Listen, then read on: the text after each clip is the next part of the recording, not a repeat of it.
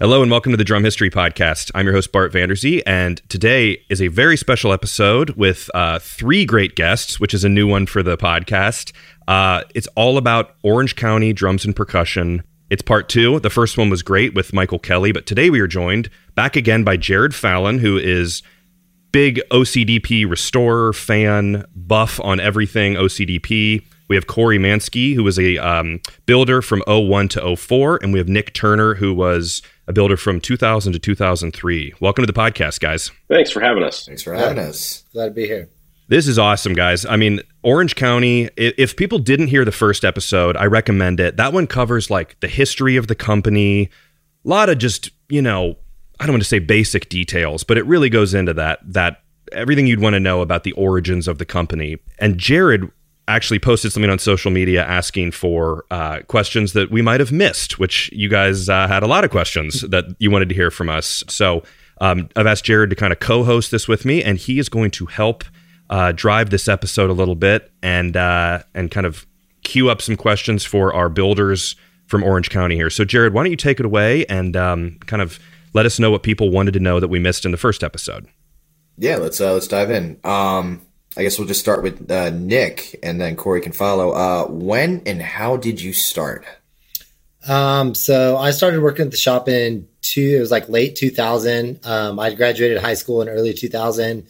I moved to San Diego, and I was already like very aware of the brand, like all my favorite bands. I would read the liner notes and their CDs. Everybody was thanking Daniel and John at Orange County. And I was like, I love the way those drums sound. Like I need to get in there. I need to figure out some more. I was a little punk kid from a small town in Arizona. I couldn't afford them, but I was like, I need to get close to this. So I moved to San Diego, and I started like going to the shop on Saturdays. It was about an hour and a half drive for me.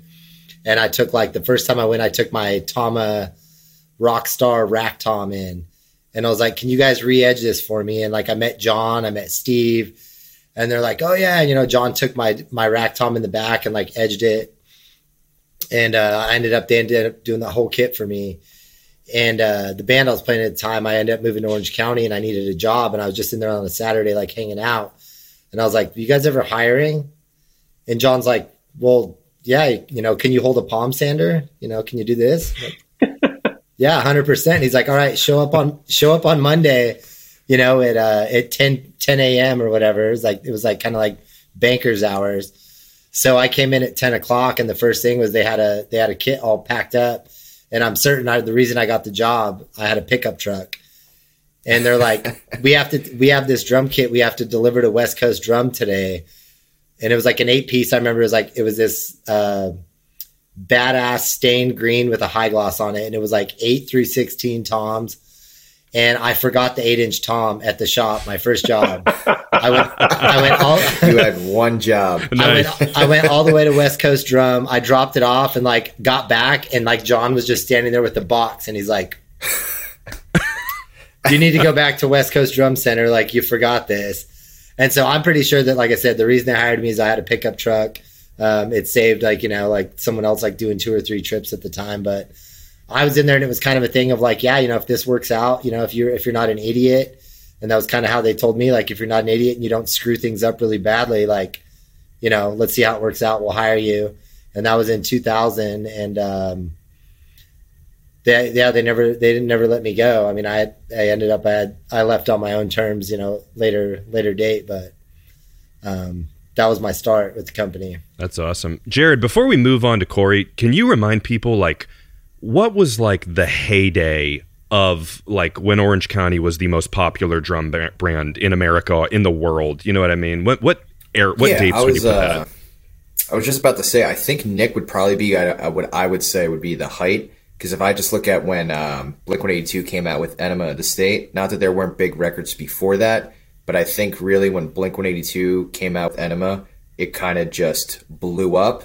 So I remember as a kid writing an email going like, hey, I want what Travis wants like everybody else. How long would it take? And the answer was, yeah, 2 years. Something like crazy like that. I would say that would be the height right there. Like crazy. 99 to like at least 2002. I don't think anybody was pumping out or making drums or in demand like Orange County was. Wild, man. Good time to be there. What about you, Corey? How'd you get your start? Well, so I moved to California in October of 2001, but I knew that I needed a job. I was living in Arizona at the time, and we had come out to California to kind of, hey, where should we live kind of thing. And randomly, I had run into Josh Lamb at the NAMM show. He was wearing an Orange County shirt, and I, like Nick, I knew about Orange County because I loved 311, and anyway, I was obviously very familiar with Orange County because every drummer in 2001 was very aware of Orange County Drum, and I just called randomly, and I was just like, hey, are you guys hiring? Kind of like Nick said, hey, are you guys hiring? And I spoke to John on the phone, and I literally called that number like off of like the business card that I randomly got from Josh like at the NAMM show. Anyways, and in my former life, I was a video editor in TV news in Arizona, and so the only thing I really knew to do was when you go to a job interview, you wear a suit. So so I didn't live in California yet. I knew that I was about to move, right? And I knew that I wanted to have a job when I got here. And so I literally drove to the shop in Santa Ana in a suit, and I got out of the car and walked in. And I think like John, we got our wires crossed about what time the interview was supposed to take place. And I missed him by like a half an hour. So I think that's right. And so like, I literally stood in the lobby, like a pallbearer, totally standing in the lobby in a suit. And the crazy thing is I'm standing next to Travis's kid, right? And because it was up on that riser, right in the lobby there. And I'm like looking, it was awesome. There was 3 snare racks in the lobby, and I'm like looking at the snare drums. But like after 10 minutes, like that got really old because I was just standing there, right? And so I kind of I remember I would sort of like look into the shop sort of like periodically, because I was just like, I think in my brain, I thought that place was going to be like the size of a Walmart, and it wasn't. I was just like, what? This is like a storage unit. And so like I remember like seeing a couple of guys in there, and of course everybody's in shorts and t-shirts and sawdust head to toe and the whole 9 yards. And Nick, I'm pretty sure like you were the one, like if not the only, definitely the first person to like come up to me and be like, hey bro, like you want to like come in here and like sit down, or do you want to drink a water or something, And I, and they were all looking at me like I was there from like the IRS to audit the place or something. I mean, yeah, we thought we were all going to jail when Corey showed up. Like it was, yeah, it was crazy. So I did have an interview, and I think even John, now knowing John, I guarantee that like when he saw me in a suit, I'm sure he was just like, what in the heck is happening? Like, and yeah, got a job. So yeah, crazy. Yeah. As he showed up in the shorts that everybody knows as John's shorts, and the always sleeveless t-shirt was like on a nice day, he would tuck his t-shirt into his super short shorts. That was shop formal. If John had his shirt tucked in, you knew that it was a formal day.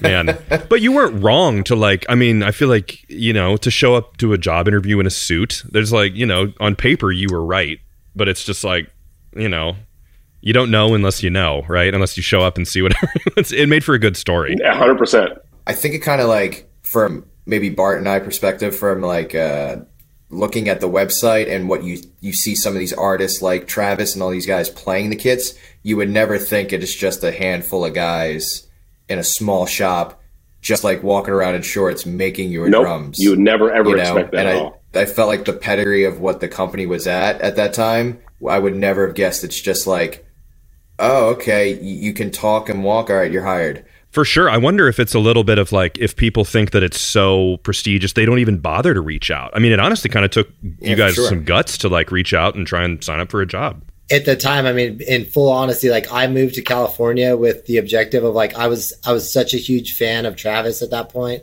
just like of his playing. It was the first time I'd ever heard the sounds that his drums made, and then like the way that he played. When I moved to California, it was a goal that I like set for myself of like, I'm going to move to California and I'm going to meet Travis Barker.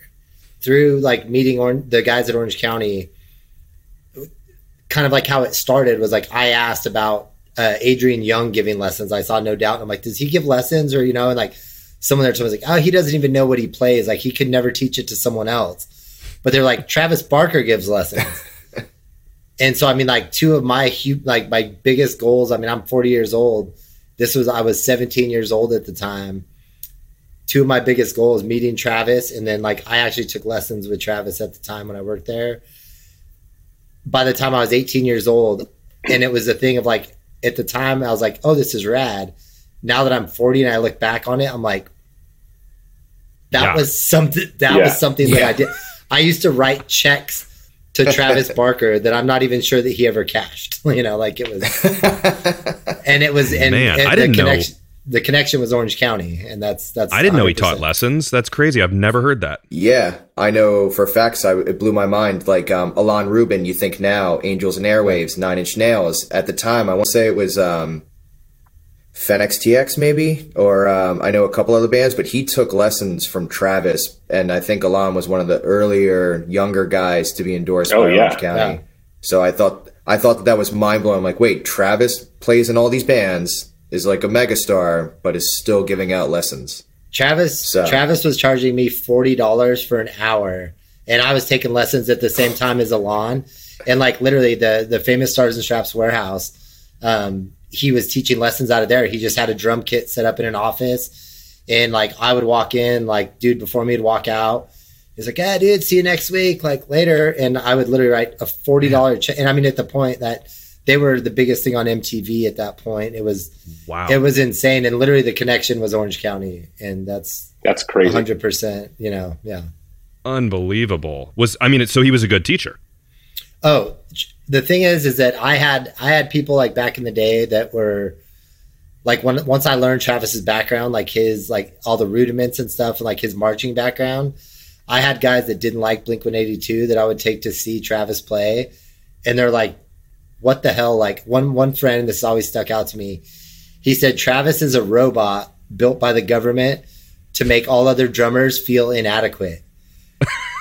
And I mean, the dude was a badass. Like, I mean, he would do like his snares would come back with like a hitting pattern like this, and you can literally pour milk into where his hitting pattern was, and it would hold liquid. Like, wow, it was gnarly. It was insane.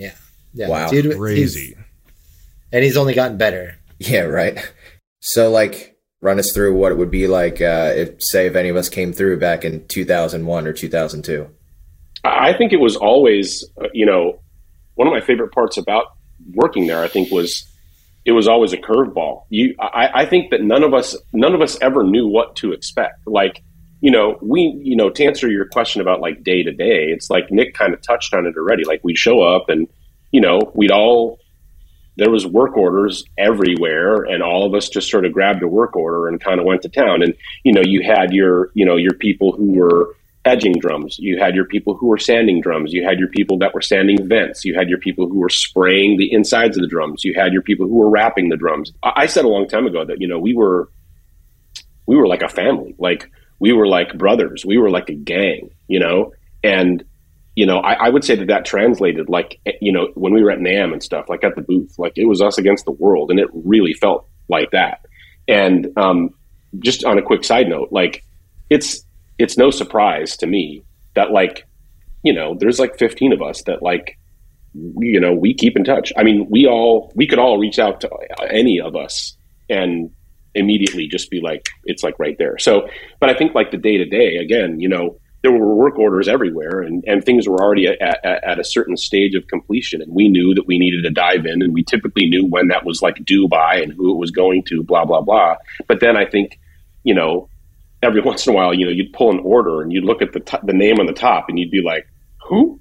Or somebody would come around the corner and they'd say, such and so is coming to pick up their drums today. And you're just like, really? Like, Ray Luzier walks in, Lou Dog walks in, Gil Sharon walks in. I mean, like It was it was like the hitters, man. Yeah, and it's funny because, and Nick will back me up on this, for those of us that really needed the money, and I was one of those people, there was an option to work Saturdays. So I worked Monday through Friday, and then I came in on Saturdays. And, Saturdays that was actually the sweet spot, because that's when like Lou Dog would like roll in there at noon and literally he would bring like 10 pizzas, and like we would, we're all just sitting around like building screws and like sanding, and like, some people may have smoked some stuff and then, eating pizza. Like it was like, that was crazy to me. Awesome. It's like heaven. Yeah. I mean, did you guys it sounds like you guys had this, like you said, we're all in this together. Like sometimes with huge companies, you can care less. I'm assuming working for a huge mega, drum company, any company, you don't care as much because you're just kind of a cog, or you're just but you guys seem like really a family where everyone. Dude, like we all absolutely cared so much about what we were doing and what we were making. With all the employees that worked there was never like a dude that was like an outcast or like, oh, this guy, let's put him in the corner and like he can polish like badge screws all day. Like we were, like Corey said, like it was like we we went to NAMM show, like we were like a gang. Like we rode together. It was do or die. I mean, we knew what we were putting in. I mean, I think that we kind of knew what we were putting out. We didn't understand the full impact, like what it would be today. But everyone that worked there, we all had each other's back, and there was never like a dude, like I said, like, oh, this is the scrub that like he works in the closet or like, whatever. It was very much like all for one and one for all. Like we're all doing this, and we kind of had an idea, of what we were doing at that point. Now, except Corey did show up every day in his suit, though, for the rest of his time there, right? That was weird. Yeah. I always refer to that as like I called it "Bring Your Corey to Work Day," because by the time John showed up, like I had like started talking to Corey, and like we both found out, like he said he moved from Arizona. I grew up in Arizona, and he worked on like the news broadcast that I watched as a child. And there was a newscaster who was like super hot, Tara Hitchcock. And so like me and Corey bonded over that. And so by the time he got like hired on and was like, dude, I'm like, bro, like, remember that day you sat in the back of the shop and like we just talked about Tara Hitchcock until John showed up for your interview? Like, it was just that right there. What other company, like no other company has something like that, or just that vibe where you could do that? I mean, yeah. I guess like moving on in regards to the drums. So like you said, everybody really cared about what they were doing and really put in the effort. And I mean, the drums speak for themselves, but in regards to that, were you allowed to build your own drums? And if so, what did you guys build? Yeah. So I don't know if your recollection of this is the same as mine, Nick, but John was always super cool about letting us build stuff. And I would say that we got like a discount. Lots of the times he would say, come in on a Saturday when it isn't a full crew and we aren't working on, all the stuff to pay the bills. And, he would say like, obviously the labor is free. Like if you were to, buy your homie's lunch, they'll work on your drums and blah, blah, blah. You just pay me for parts. That's what I seem to remember. And just like Nick, like I couldn't afford Orange County Drums when I moved to California. And I was a Pearl guy when I moved to California. And one of the things that I did quickly, like soon after I started there, was I rewrapped my big Pearl kit. And I'll never forget that weekend. Like I'll never forget coming in on the weekend, and like it was exciting to like pull it all apart and like have somebody re-edge it, and it's funny, I still have that kit and I'll never sell it because it has those magic, the Orange County, the ply flatness and the bearing edges, and it's the real authentic crushed glass sparkle, and it's purple. Oh, yeah. And it's dope, and I'll just never get rid of it. Beautiful kit, yeah. Eventually I did get to the point where I purchased 2 snare drums.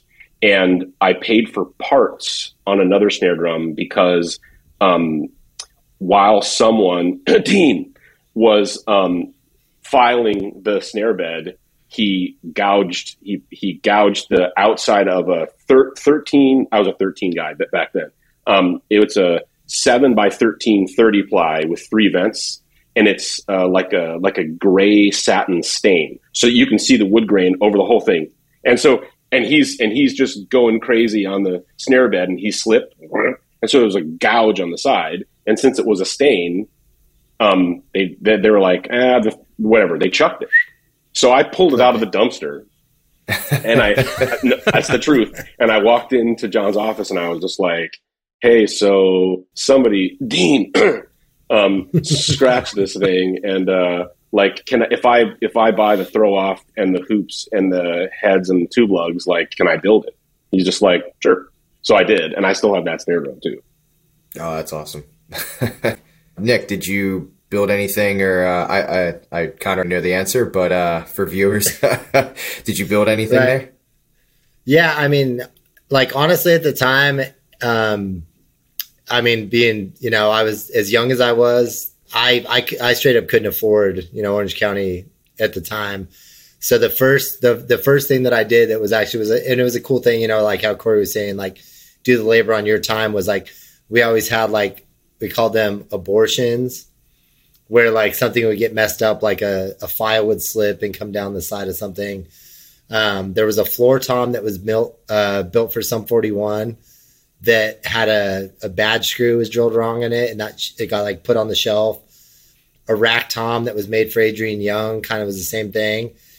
I grabbed those 2 shells and put them together, and I asked John, I was like, hey man, if I fix these, can I put them together? And he's like, yeah, do the work, pay for the parts, same thing. And then on the kick drum, I wasn't sure what I was going to do. So we had these birch shells that used to sit up on top of our router room. We cut 2 of them down, and John fused them together. We had this gnarly glue. I can't remember the name of it, but John literally fused these 2 birch shells. It was a 14 and a 14. And then we cut it down to make it 20 inches deep. So it was a 22 by 20. And then we wrapped it in this gnarly gray fur. And I just paid for parts on that. The rest of the drums, they were going to get thrown away. And so that was the first kit that I had that was Orange County that I built. My homies were there, Corey, whatever, we all worked on it. Max was there. Max actually was one of the first dudes that played it the day that it was done. But it was all just kind of the reject stuff that we put together. But yeah, I honestly, at the time, I couldn't afford to just straight up be I want to build a gnarly 40 ply snare drum. It wasn't my, I didn't get to build what I wanted to build, but I got to build stuff to say I was playing Orange County. And that was good enough for me at the time. It shows initiative that you guys would do that. I think any boss in any industry would be like, you want to come in and do what you're doing for work, but on your own time for yourself and get better at what you're doing. I think that's a pretty cool thing. It shows passion. It shows initiative. I think bosses would like that, and there's no waste. You're using stuff that was going to go, get in the dumpster or something like that. Right. Yeah. I think it also kind of segues to my next question. How did you guys come up with some of these designs, whether it be for a customer or the NAMM? And I think it kind of goes back to, if you guys were just grabbing the rejects and building stuff for yourself, I'm sure a lot of ideas were maybe generated, or somebody came up with something that had never been done before just on their own time. Maybe you could shed some light on that. Yeah, for sure, a lot of it was once we started doing, by the time I came along, powder coating was a big thing, and a lot of other drum companies weren't doing that. A lot of ours was okay, what finish can I put with some powder coating that's going to be different, whatever. And then once we started getting into the crazy stuff of okay, we've done this, we've done powder coating, we've done everything we can do there. That's when Jeremy had the snare that he put all the spikes on, the 1 inch, gnarlier than the Vinnie Paul snare. It had all the 1 inch, you literally couldn't play it because it would rip your legs apart.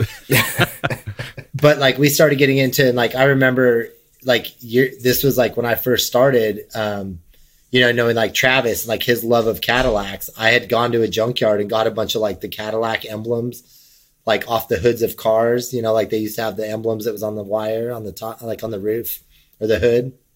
I started trying to figure out a way, I took one and drilled it and tapped it to one of our screws. And I'm oh, look, if you put a 20 ply screw through the front of a kick drum hoop, you could mount the Cadillac emblem on the front of, the kick drum. And I had some ideas that were a lot more crazier than that. And Daniel at the time was like, dude, like, don't let Travis see any of this or know that we're, because if we do this, he's going to want the next thing. But it was like stuff like that. Just like, we can what if we mounted a Cadillac thing, on the drum? And then like I always felt Jeremy was like super Berman, was super like innovative of like, let's take like, he built the one that he took a famous Stars and Straps belt buckle and like inlaid it into the side of a snare drum. So like the badge is on one side, the belt buckle was laid in on the other side.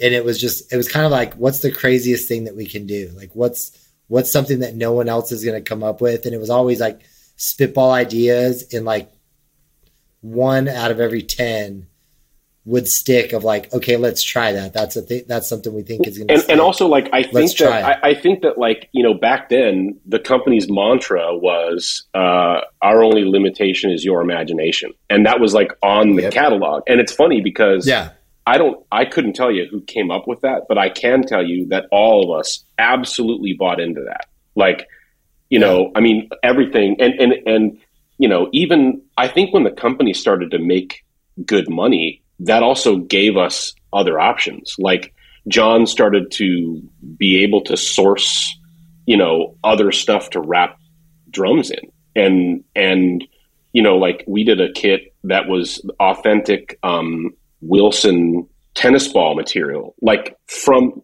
like, I'm not talking about like a knockoff, like stuff that emulates. I'm talking like he had the buying power or whatever to like get a sheet of that stuff, like, and so, and I mean, obviously I mean, you already said fur, Nick, but like we did the Louis Vuitton stuff, we did leather, we did cow's hide, like you name it. And it's like, we started to have access to stuff because A, we had the buying power, but B, we had the imagination.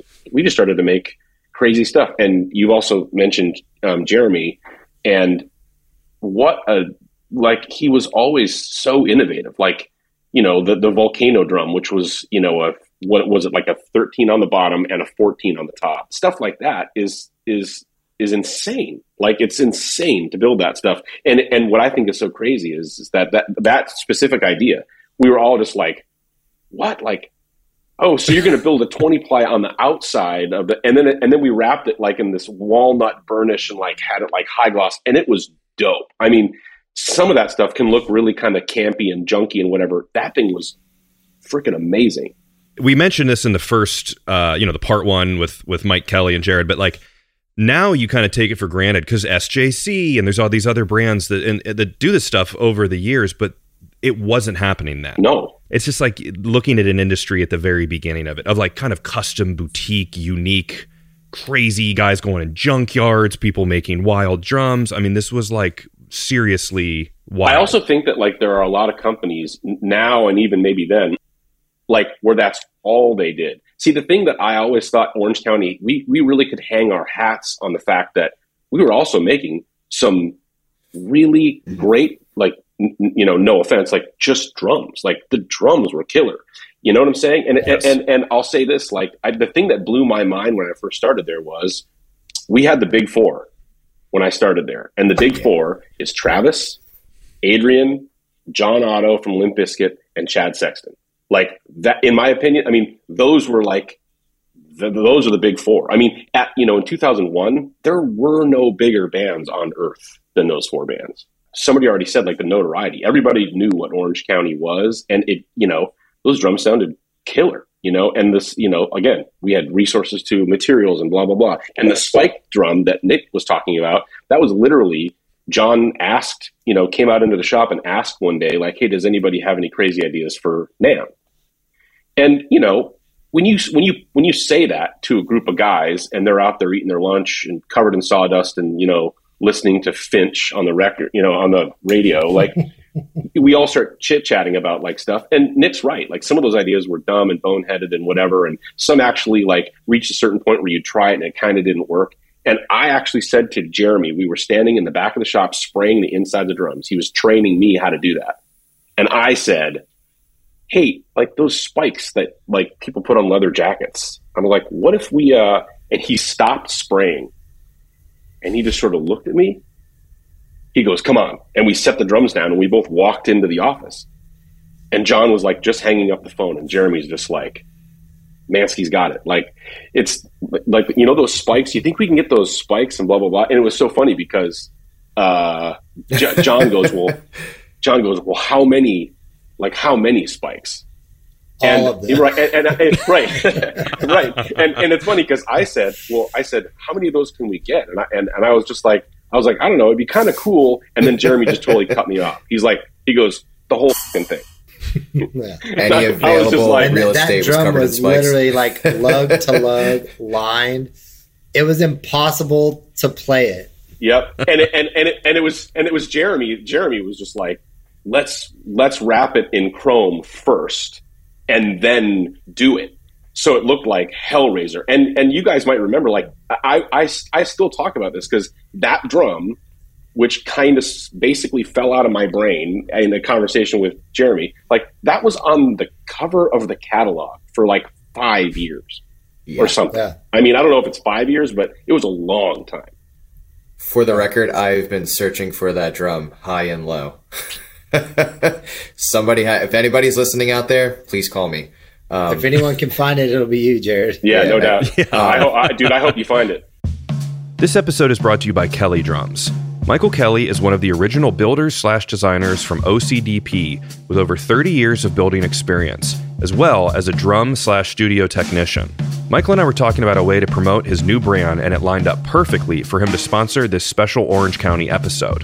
Kelly Drums is a brand new drum company specializing in hand-painted snare drums of a variety of species of wood, as well as metals and acrylics. All drums are 100% built and painted in-house in the USA, with a focus on thinner shells for more full tone and using a variety of re-ring options for more attack. Michael is making great snare drums right now, and full kits will come down the road. Check out everything he has for sale at kellydrums.com. That's KELLEY drums.com, and follow him on social media at Kelly Drums. That's KELLEY drums. Speaking of the drums, you said it was all done tastefully. I do have to say, I always remember reading on the site, and anybody I'd ever talked to had actually played them. It didn't matter what color somebody had chosen. It didn't matter how weird or gaudy it might have looked. They were always built to the highest standard, same quality of parts. I remember, I think on the site, it was like everybody gets the same man hours, everybody's drum. The only thing that changes is just the price and the finish. Yep. So I always thought that was cool. Yep. And Jared, I want to jump on that and say, because like, I think Jared, actually, you posted something on Facebook the other day that was like, it was like a satin finish green set, and it was just green. Yeah. And I think you were rewrapping it, but I was like, it took me a minute. It was kind of like, wait a minute. I don't think I've ever seen just like a nice, clean, no frills Orange County kit. I'm sure I'd seen that. I'm sure you guys did a ton of them, but it was sort of like, it was like refreshing a little bit to like, because you're used to seeing all these crazy finishes and stuff, but I was like, man, I kind of like that. I feel like sometimes when you order drums from a company like Orange County, you think to yourself, I gotta get something wild because that's what these guys do. But it was beautiful. It was like, it's cool to see just like a plain finish, single color drum set. Agree. You don't see that too often. Yeah. We had the dude that was like the old dude. Is it Barry? Chanel. Barry Chanel. Yeah. He played with the Gap Band. He had like an old school, it was not champagne, but it was like sand sparkle that was just a classic. Bermuda sand sparkle. Just classic, that chrome hardware. And I mean, those like, it was cool to see that once in a while and be able to see like, that to me is as classy as like any like DW kit. Yeah. But also we can do Louis Vuitton with spikes that'll cut your legs up and a bicycle that you can ride out of here. Yeah, Nick, like think back to how many just basic classic snare drums and kits we made. I mean, that's the thing I think most people don't know.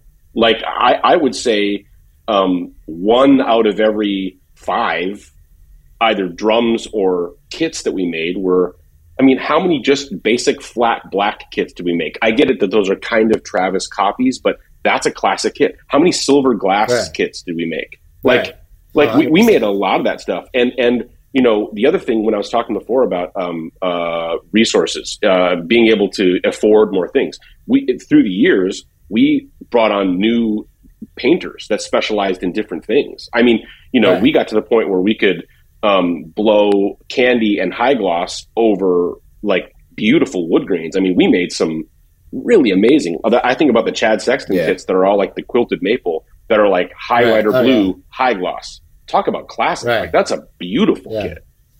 Well, even your snare that you, and I talked to Mike Kelly about this, is like one of my favorite finishes. Yeah. The Platinum Birdseye. Just told Platinum Birdseye. That's I just the told green Jared, one Bart's referring to. he had something he posted. Well, it's faded, but the Platinum Birdseye. That was just a super classy, just beautiful finish. That was the most simple thing that we could have done. That was all done in house, unless it was a high gloss. Went out to get sprayed, but that was all. Mike did a bunch of those. When he worked there. So. Yep. All right. Cool. Yeah. What was the craziest one you guys remember, whether it was for an artist or for a customer? One that just like sticks out in your head. I mean, I would have to say honestly, and it's just because like my personal connection to it was the first 3-wheel lowrider bike that we did for Lou Dog. He had like kind of been piecing together like these weird Ludwig kits, and then he came to us. I think he'd like been doing snares or something, but he came to us with this whole concept. It was a Schwinn lowrider bicycle, 3-wheel frame. The rack toms were mounted up on the handlebars. The snare drum was mounted on the front of the frame, like in front of the seat. The kick drum, the floor tom, then cymbals sat on the other side. But it was this crazy like airbrushed like ghost flame kind of stuff where like under a certain light it was just this badass green color, and then under a certain light you would hit like ghost flame stuff. And Lou Dog let me, like, his thing is like he wanted to see it once it was all done. He brought the bike in, we had the drums done, we assembled it all. And he wanted to see it from afar. Like he didn't want to be like on it, like too close to the project. So he's like, hey man, you got to ride this thing out to my car. And I was like, first of all, this is like probably a $5,000 lowrider bicycle that you've brought to us. And we've just bolted probably another $6,000 worth of drums to it. Like, I do not want to be, he's like, you got to ride it. You have to ride the bicycle. And like, okay, dude. So he's got like his 97 Ford Expedition parked out back. And I jump on his bicycle and I'm like, oh my, like, I don't want to do this. And I've never seen someone so excited. And that bike, I mean, that thing, like, we went and saw them at House of Blues that night and everyone like was so pumped on the bike, so pumped on the finish. Like just, it was an amazing kit. It was like kind of seeing like his crazy vision and our crazy vision collide. That one sticks in my mind as like one of my favorite, just like, is this real life? Like, did we just do this? We just bolted bicycle. That's crazy. Bolted drums to a bike and now they're on stage and the thing bounced. It was on springs. So when he played it, the whole bike, awesome. Yeah, it was so good. All right, I got two crazy kids. I can't make up my mind. At one point, not only did we have other resources or additional resources for materials and stuff, but so did the artists. And like, I mean, Travis is obviously the, ultimate in that regard. But dude, when we started to get into acrylic drums that were candied on the inside with lighting fixtures. I want to say that Orange County was for sure the first company to put lighting fixtures inside drums and make them triggerable and stuff like that.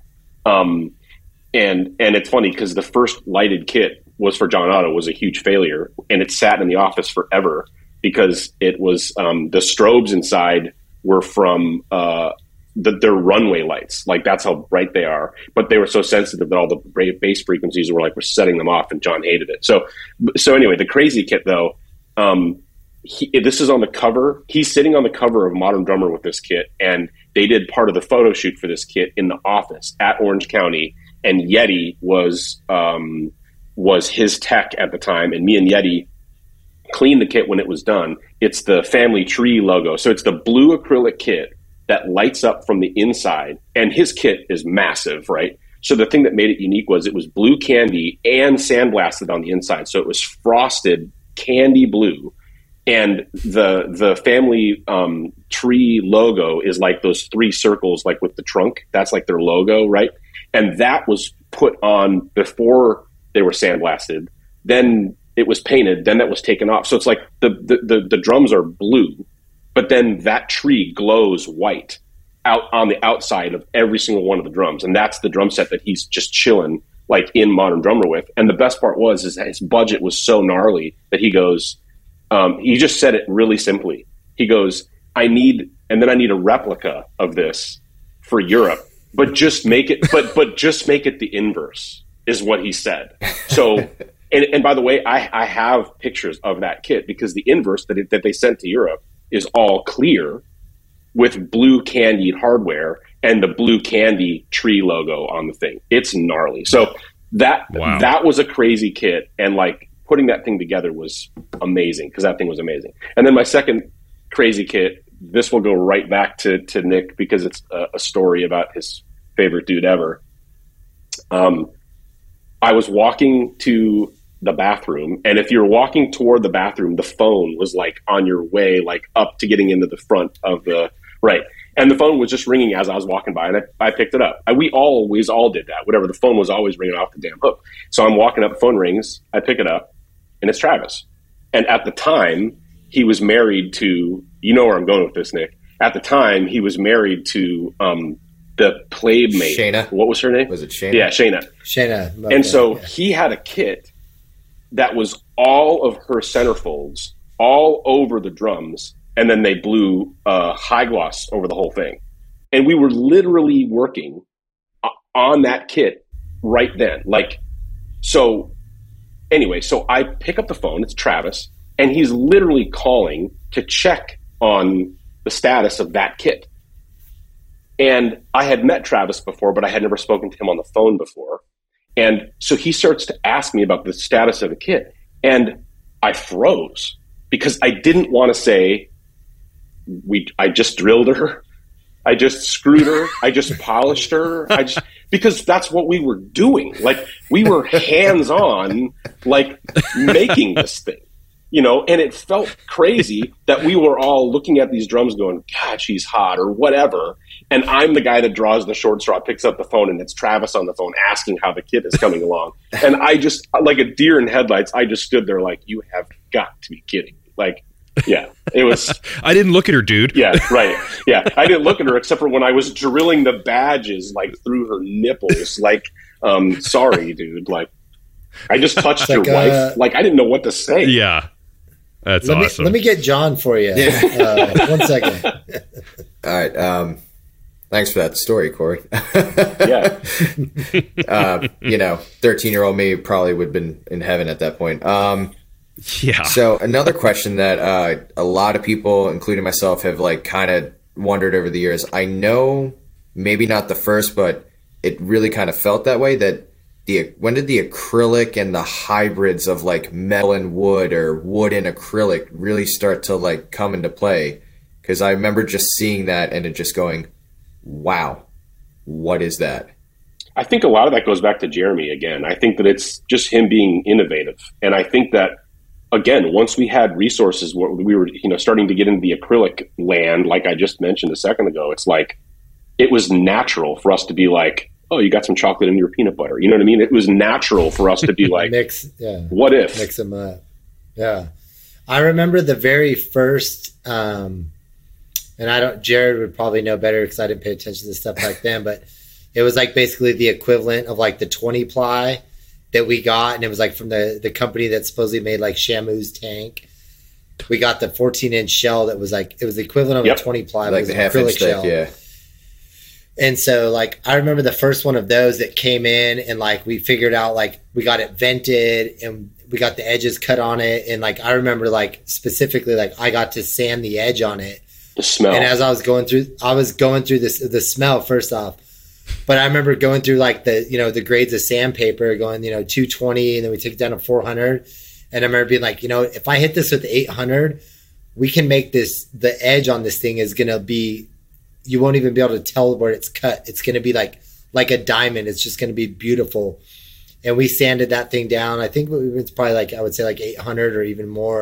I am maybe sure. hit it with some steel wool and then like polished it. And like, that was the very first shell that we got. And that might've gone to Travis, or, you know, it was probably, you know, being it was the first one, it probably went, you know, to Travis or someone, you know, on his caliber at the time. But that was just thing of like seeing that for the first time of like, this is something that I've literally never seen. I've seen the Vista lights and you've seen the seams in them. Yep. That was the first time of seeing something completely just like, this is the first one of its kind. Yep. Yeah.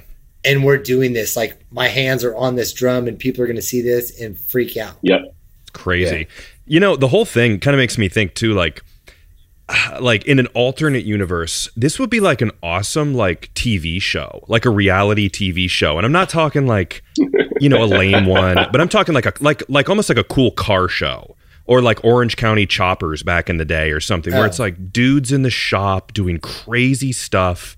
Would have been awesome. Wasn't that actually pitched to John and he said no? I'm pretty sure that sounds like John. I'm pretty sure I read in like High Times back in the day that it was pitched to him from like Discovery Channel, and he said, "Yeah, no, we're good." I'm almost positive. I wouldn't doubt that. It would have been Discovery Channel. I'm almost positive. Right. I read that. Yeah. Interesting. As far as that goes, had that ever come to fruition, I mean, one thing I was just thinking, like, while I was getting ready to do this, I was like, one of the craziest thing is, like, we didn't have cell phone cameras back then. I literally have no pictures of the time that I worked there. I have pictures of like myself with the drums outside of the shop, but I don't have, there's the CD-ROM or DVD-ROM, whatever that they put out that Corey and I are both in. But like outside of that, I don't have pictures of us working there. But I mean, the day-to-day, it would have been freaking hilarious. We had tape ball fights. I mean, we had just like trying to figure out who's going to lunch, who's driving to lunch, like just the in and outs of working there would have made an amazing TV show. I totally agree. Yeah. But it's kind of the Bonham effect, or like Keith Moon, where like there's this mystique of like, we don't have photos, or that, I mean, we have a lot of videos and photos of those guys, but we don't have day to day it kind of takes a little bit away from it. It would have been awesome. Yeah. But like, there's something cool about like just hearing these stories from you guys is like our, you know, the oral history of it, as opposed to like, all right, I'm sick of these guys, click, next channel. Right. You know what I mean? Even if as cool as it is, we all still, you know, it makes it kind of special that it wasn't recorded every day. Oh, yeah. Well, I think this kind of goes back. So Corey mentioned earlier, Josh Lamb, if I'm not mistaken, he was the guy who was kind of doing like the pictures and the web stuff, right? Yeah, he was, and John was. Like, it actually did get to a certain point. I don't know who tipped the scale here, and I don't know who eventually got into John's ear regarding, you know, whether it was website stuff or promotional stuff. But like, I think I remember the popularity of the catalog really, you know, because, you know, like to Nick's point, we didn't have cell phone camera, like there wasn't Twitter. I mean, there was, but like that stuff was in its infancy. So like, yeah. Right. So the catalog was a commodity. Like there were people, I mean, how many people came to the NAMM booth? Can I just get a catalog? Dude, there was hundreds of those people every single day. So I think that it got to a point where John, you know, he just went out and bought a really nice camera. And it's funny, a lot of the pictures that you see in the catalogs and stuff, dude, those were shot in the back parking lot in the sunlight. Like, that's the truth. Yeah. Well, like what I was getting at is like, I mean, a lot of it was undocumented because the internet was so in its infancy. Right. And I'm sure a lot of it was like, hey, let's just get this shipped out or whatever the case may be. But you also said you did a lot of tons of classic and modest builds, but I'm sure a lot of those just never saw a catalog. So when a lot of people think Orange County, they think what they saw in the catalog or the NAMM show. Like to this day, I'll see something pop up on whether it be eBay or Reverb, and you go, oh, well, where did that come from? Or hiding in a rock. Like there's a lot that is still like the mystique about it of we don't know what's out there. I think that went back to that the question in the first podcast was like, how many of these things were made because they weren't serialized? Do you actually have a number for that? Man, I wouldn't know where to begin. Yeah. I mean, all I have to say is the entire time I worked there in a 3-ring binder, we had an order book for snare drums and an order book for kits. and those were single page in one of those like laminated sleeve. Those 3-ring binders were like as thick as an old phone book or like a dictionary, and the snare drum one was always that thick, and the kit one was always that thick. So I mean, God, I don't know the number of drums that were cranked out. You know, I mean, 600 just for Travis. Like it's a lot. I'm kidding about the 600, but yeah, but I mean, it's a lot. Real quick, funny story that you say that. To deviate from this a little bit, there was a guy I had met through eBay years ago named Rick Caro, who was friends with John's brother. I believe it was Joe Machada, and he had like a Honda when he used to do boats and used to paint. He went dumpster diving the day that Orange County closed because a lot of things were thrown in the dumpster. So I bought a lot of, parts and things like that. He asked if I wanted binders with papers, and I said no.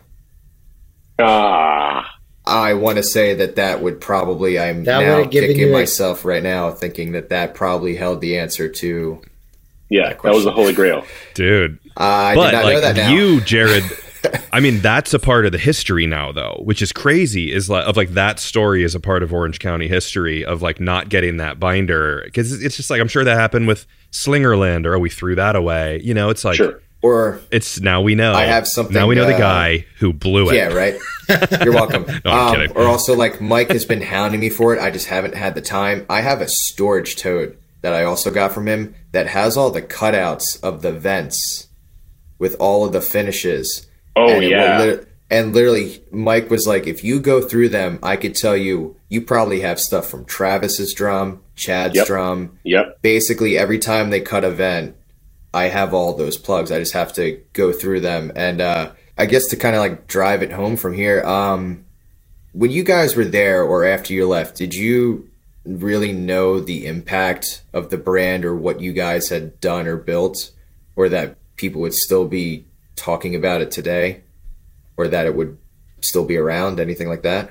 I mean, for me now, like I said, I just turned 40. And so like looking back on, like, I started working there when I was 17. Like, I knew that there was something, like, when we went places, like, people moved out of the way, like the NAMM show. We were we used to have, like, beer in our booth and, like, the Dickies outfits, right? We had the button-down Dickies shirts with embroidered logo on it, all that. I mean, we knew back, I mean, I understood back then that there was something with that brand that drew people, and, like, we were, like, the hot, at the time, we were the hot commodity. And just kind of, being a kid and being just trying to figure out life, like probably some of that got lost on me. And then it was almost like an immediate, as soon as I wasn't working there anymore, I kind of like realized like, oh crap, that was my once in a lifetime, like job. That was the people that I met, we had lunch with, like Corey said, like Travis calling on the phone, Adrian coming in for lunch and like playing us the new No Doubt record before anybody had heard it. Just all the crazy stuff that we had access to that nobody else did. Kind of as soon as I wasn't there anymore. And I mean, I had a good relationship with them up until like the Guitar Center thing. Like I took one of the first prototype Guitar Center kits out on tour that John gave me. Pretty much as soon as I left, I kind of realized like the full scope of what that was, but I've never appreciated it more than I do now, of like being an older person and knowing kind of how life works and understanding that, companies like that was, you could put Orange County next to DW or next to Pork Pie or any of these companies that have been around. Like Bill Dedimore's story that you did was great. I love that. I love hearing that and kind of like being able to parallel what I did or where I worked at the time next to those companies. I definitely appreciate it way more now, but at the time that I was there working, as crazy as it was my means to pay my rent and to, keep food in my mouth. But there was also a sense of like, we're a gang, we're a family, we're doing something that no one else is doing. And this is badass. And so, yeah, that's awesome. So I'll piggyback onto Nick's answer and I'll just say, Nick and I are really similar in the sense that when we began working there, we already knew that it was a big deal. So I think the real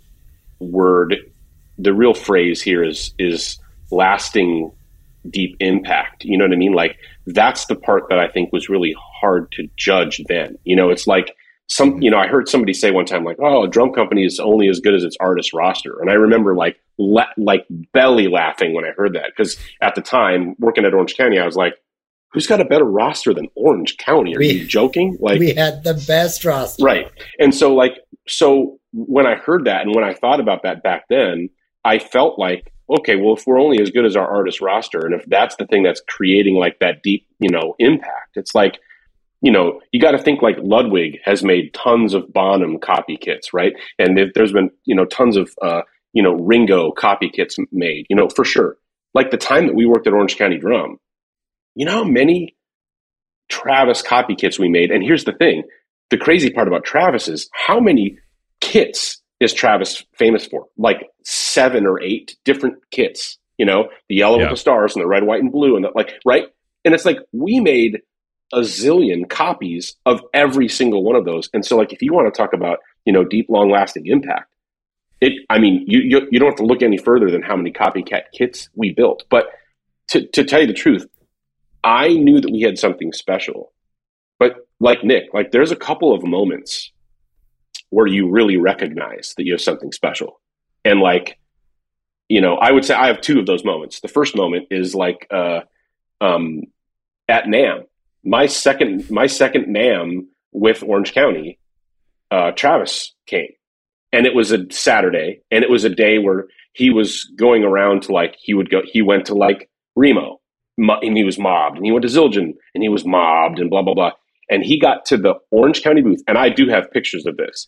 He got to the Orange County booth, and, like all of the walkways were totally clogged. There was hundreds of people there, and it was at the end of the day. Well, if you've ever been to the NAMM show, about half hour before the show closes, there's an announcement over the PA that says, hi, attention NAMM showgoers, the convention center showroom floor closes in 30 minutes, and please make your way to the exits and blah, blah, blah, blah, blah, blah, blah. And like none of us at Orange County or Travis or any of those 300 people moved a muscle. Like, because here's what we knew. We knew that all of the rules did not apply to us. They didn't. He's Travis. That's Travis. Like, we're Orange County. Like, go ahead and shut the lights off, bro. Like, we're all here. None of us are going anywhere. It was, and like, that's crazy. Like, if you think about that right now, that's insane. And like that kind of stuff happened. And so that was definitely a moment for me. And the last thing I will say, Jared, you and I kind of went back and forth. We messaged back and forth about this. Like, not only were we making copycats of the stuff that we made, but in every subsequent year, you go to NAMM, and I don't have anything against all of our like competitors or whatever. Every year we would go there, and we would all sort of chuckle at the fact that like all these other companies were, the next year they were doing the thing that we did, the previous year. Yeah. It's like, the very first time I ever went into John's office and said, we had just gotten this Vertex, this machine that cuts laminate, and Max had just trained me to wrap drums. So I was wrapping a lot of the drums at that time when we got this machine. And the reason why we bought this machine is because you didn't have to cut glass sparkle by hand or Formica by hand, which ruins your wrists, your thumbs, blades. Oh, yeah. It's terrible. So this Vertex, I don't remember. It's something like that. Jeremy has the machine, like the actual machine at Q. Yeah. Anyways, so I remember I went into John's office and I said, hey, I said, I have an idea. Do you mind if I pull some scraps out of the dumpster and try an idea? He said, yeah, what's your idea? I said, how narrow can I make the blade? How narrow can I make the cutter? And he goes, I don't know. He goes, if you go too narrow, it's just going to rip the material apart. It's just going to chip it, and it's going to be not usable. And he goes, but if you want to work with some scraps, he goes, knock yourself out. And I was like, okay. And so I literally like grabbed scraps, and I just started to run this material through the machine, and it was just chewing it up, and it was not working. But then I hit that sweet spot where I was at about like a half an inch, and I was like, And I ran it through, and I had a nice, clean strip. And I was like, oh, dude. So then I started to like sand the edges of that strip, and I flipped everything over on a table. And then I just started to tape it together like we did with the red, white, and blue Travis kits. But the strips were just smaller, right? And so I did it and I was just like, hey, can I wrap a drum in material that everybody hates? Like, just because we're not going to do anything with it. He's like, yeah, sure. He goes, use the blue canyon marble and black gloss. We got tons of black gloss, Formica. So I wrapped this drum, and I'll never forget, I wrapped it, and Jeremy even measured it off, edged it, and we built it. And I walked it into John's office. And he was just like, oh my God. And I'll never forget that drum. And I have pictures of that drum because I owned it for a while. It was a 10-ply. It was a crappy shell, but black gloss, blue canyon marble, black gloss, blue canyon marble, black gloss. And with all silver. It was dope. And we took it to NAMM that year.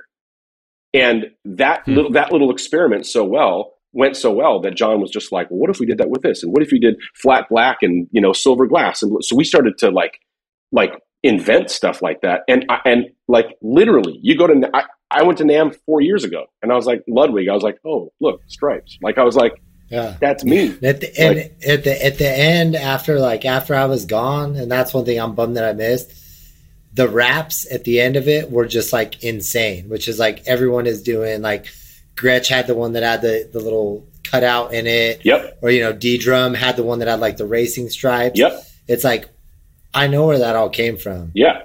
I mean, that Finch kit, the black and red Finch kit for the She Burns video. Like that was that. Yeah. Alex walked in that day when I was farting around, like making strips or whatever. And he was, or he's just in there cutting strips right. for no reason. Yeah. And Alex walked in, and, they're on a record label, and his pupils were this big.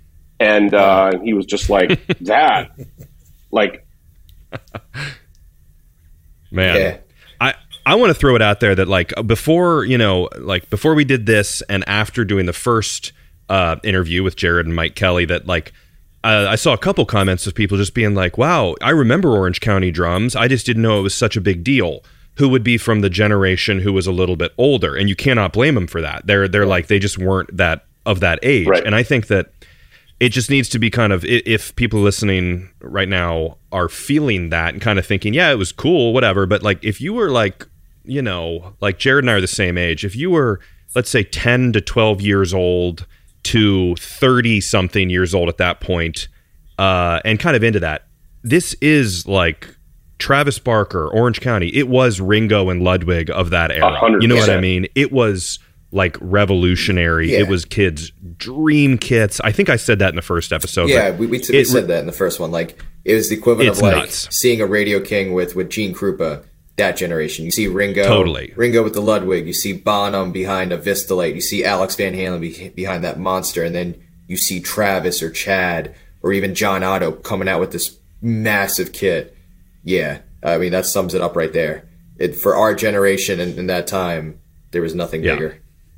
Once in a lifetime. Yeah. Well, I mean, once in a generation, I would say. Sure. And maybe if it happens again with another company and another drummer, it'll be something different. It won't be the same, just like this wasn't the same as the other previous, trailblazers. Right. It's you guys, what you said before, I think was actually really kind of like moving about not really understanding until you left. But I mean, that's just anything. That's life. Like, you guys had an extremely cool job that only a handful of, you could fit all those people in like one small room, you know what I mean, who have the experience that you guys had, which is just incredible. Yeah. Well, I know that I've told Corey, and I've told, some of the, I've told Mike Kelly, I'll have dreams that I'm back at the Orange County shop, but it's everything's weird. It's it's been shut down, but we're going to try to bring the custom shop back.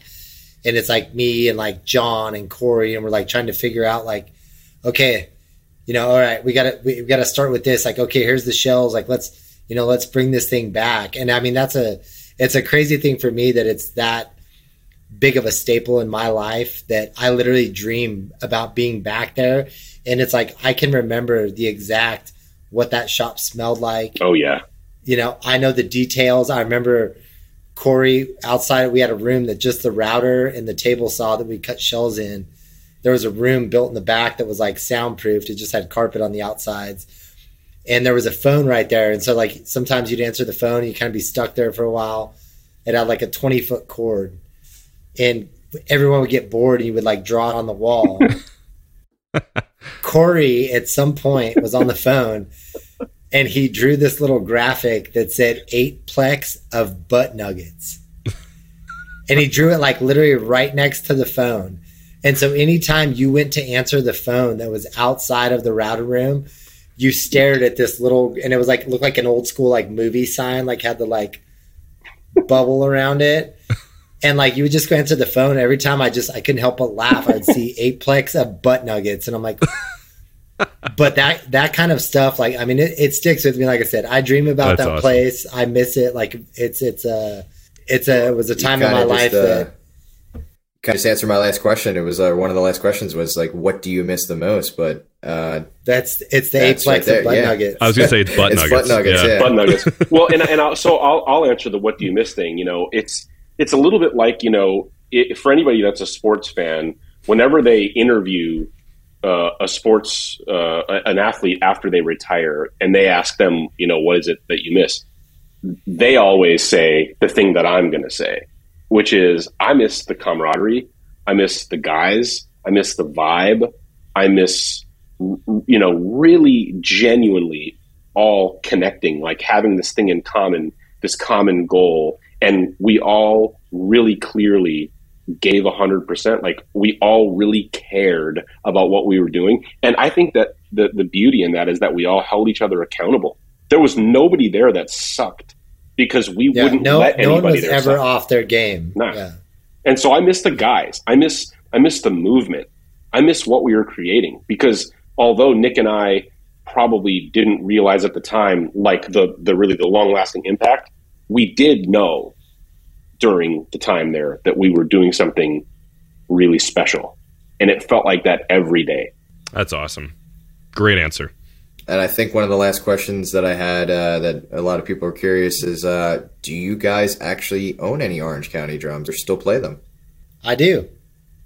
So I've got this kit. This is a 13, 16, 18, 22. This was built for Chris Hornbrook from Poison the Well. I've had a couple, like I said, when I worked there, I could not afford them. Where'd you get that 18 from? My friend, I've got a friend named Jared actually who has a crazy line on like finding insane, like, so I told Corey, you might know this story. There was a snare drum that we had that was sat on the rack forever. That was it was 4 vents, right? But the vents were under the tube lugs. Yeah. It had like long tube lugs on it. It was blue glass glitter. And it was a 12 or a 13. I think it was like 7 or 8. I told Jared that like that was the one snare drum. Like I always told John, like, I'm going to buy that. And then like finally someone else bought it. I lost out on it.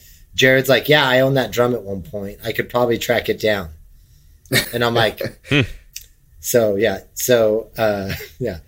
Jared is and that's, I told him earlier that we were on the phone and I was like, I'm so screwed up on dates. I'm probably going to refer to you like on a bunch of this stuff. I know that I was there, but you obviously know way more about it than I do, like for various reasons. I just don't remember things like I used to. Maybe it's old age. Maybe. I still have 2 snare drums. So I have a really weird affliction. I name all my snare drums. And so, so I have Baby Girl, which is the first snare drum I ever, bought, paid for, made, blah, blah, blah. And that's the 5.5 by 13, 20 ply vented. That is the platinum bird's eye with the high gloss on it, with the black chrome hoops and lugs. And that was one of the first drums I had seen where we had the badge made, and it has the OCDP logo and my name under it. It doesn't say Orange County Drums. It has my name. And so I still have her. She's a sweetheart. And then I have the gray satin stain 7 by 13, 30 ply 3 vent that I yanked out of the trash and paid for the parts on. And he is affectionately named the Dude. And he does abide, and he's badass. Awesome. Well, guys, I gotta say, this is different in many ways, because first off, this is more people I've had on the show. than at any other time. It's like almost 11 o'clock at night here, so it's later than we usually do them, which is kind of fun. It's just really special to get people who were at Orange County and kind of follow up on that previous episode. So real quick, let's start with Corey. First off, Corey, thanks for being here. Is there anywhere you want to direct people to like find you on social media and stuff like that? Yeah, sure. Thanks for having me, man. It's been a blast talking about this stuff and reminiscing and seeing all your faces and stuff. You can find my name on Instagram and Twitter and stuff, where you can go to CoreyMansky.com. There's links to everything there, and music and videos and all kinds of crazy cool stuff. Awesome. And Nick, my friend, thank you for being here and sharing your story as well. Super cool to have you. Same question. Anywhere you want to direct people to keep up with what you're doing? Yeah, thanks, Bart. Thanks for having us again, man. My personal Instagram is @DagNastee, DAGNASTEE. I try to keep up on drum stuff over there. I also just started a coach company this week with my wife and my good buddy Josh Kimmich. We're renting out tour buses out of Magnolia, Texas. You can find us at Texzona Touring on Instagram. And rent a bus. I need the money. Dude, if you rent a tour bus from someone listening to this show, then tell me, because that's a pretty small world. Right. Awesome. That'd be killer. I'll take it. I'll take it. And dude, Jared, I think you did an awesome job kind of leading the episode and being prepared and getting questions from people. So it was kind of different after 173 whatever episodes to take kind of the back seat, and you did a very good job. So thank you, my friend. No, thank you. Glad to do it, man. And again, why don't you tell people Ghost Note Percussion, all that good stuff, where they can find out what you're doing? Yeah, so pretty much on Instagram is the main go-to. It's at ghostnote_percussion. There you'll see not just Orange County, but a lot of restorations, rewraps, repairs, some things that I make. And then you can also find me on Facebook. Cool. Yeah. Yeah. And if obviously from what Nick said before, if you guys need or are looking for Orange County drums, I mean, Jared is your dude. I mean, find him on social media and reach out to him. And then last but not least, I want to mention for people who heard the first episode, Mike Kelly has like created Kelly drums. Like he said, I remember he ended and was like, I'm starting a drum company. He has like done it. Like he has bought all the machinery. He has like been producing drums. So way to go, Mike. I'll put the link in the description for that as well. I feel proud of him from, in that time starting it. It's awesome. Yeah, he's a great dude, and I'm happy for Mike's him. the dude. Yeah, they look awesome. Yeah. So, all right, these guys, it's been a long one, but they're going to hang out for another couple minutes and give me a little bit more of their time. We're going to do a quick Patreon bonus episode, and we are going to talk about some times where it's kind of the classic Patreon bonus question of things didn't work out right, things got a little screwed up, and they learned from their mistakes. And we're better for it. So if you want to hear that, go to patreon.com/drumhistorypodcast and check it out, or go to drumhistorypodcast.com, Patreon link, and you can hear it there. So on that note, fellas, thank you so much for spending the time here. Again, Jared, you have killed it, my friend. You did a great job. This is awesome. Thank you, guys. Thank you. Yeah, Thanks, Mark. Thanks for having us, man. Appreciate it. If you like this podcast, find me on social media at Drum History, and please share, rate, and leave a review. And let me know topics that you would like to learn about in the future. Until next time, keep on learning.